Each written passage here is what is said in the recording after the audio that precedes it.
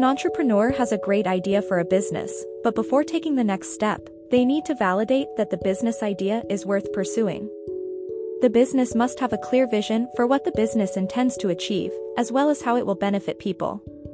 Businesses can also use customer feedback or user surveys to test their assumptions about the market and potential customers. Validation is a critical step in the startup process. A validated business idea is one that has been through rigorous analysis and testing. There are a number of best practices for validation, but some key elements include assessing the marketability of the idea, developing an estimable business plan, conducting market research, and undertaking feasibility studies. Some common tools that come from these include customer feedback or user surveys to test a business assumptions about the market and its potential customers. Given the amount of data that exists around industry types and the fact that social media volunteers so much information about people's likes, where they shop, and so on, gathering intel about customers is a useful and efficient option. It's likely that you'll test a combination of methods, depending on the relevancy and availability of resources. Validation of a business idea is important for two reasons. First, it can help to ensure that the idea is sound and has the potential to be successful. Second, it can help to ensure that the business will be able to generate revenue and meet its goals. So, what's your first step? This all depends on the business. At a minimum, you need to have some understanding of where your customer lives, shops, and socializes. As a B2C business, customer surveys might suffice. For other business types, a deep dive into market research might be required. Let's talk about a feasibility study.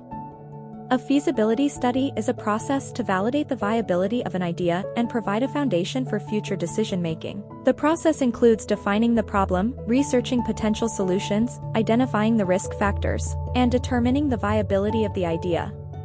The main goal of a feasibility study is to validate an idea by testing it with potential customers or users.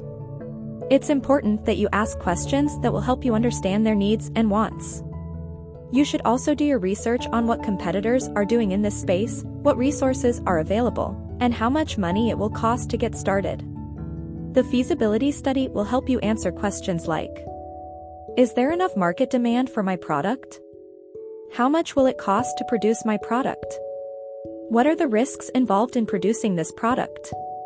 Will I be able to make a profit from this venture? Is it feasible to produce my product with the resources I have available to me? The first step in performing a feasibility study is to come up with an idea that has the potential to generate revenue. The next step is to identify and research your target market, so you know to who you are selling your product or service. The third step is to create a minimum viable product, MVP, for your business idea and test it on customers by asking for feedback, which will help you iterate on your product or service. We understand that conducting market research is really the best way to validate a business idea. By taking this strategic and systematic approach, we are rewarded with a better understanding of what our customers want. It is a way of validating and analyzing the assumptions behind our business idea or identifying potential opportunities and threats in a market. And it ultimately gives us an understanding of how other people perceive our product or service, what motivates them to purchase it, and why they choose us over competing brands. Well, that's all we have for this episode of Perks of Being a Co-Founder. If you enjoyed what you heard, please subscribe. And if you want to connect with other co-founders or are looking for one to work with, visit happyyouryear.com. Thanks for listening.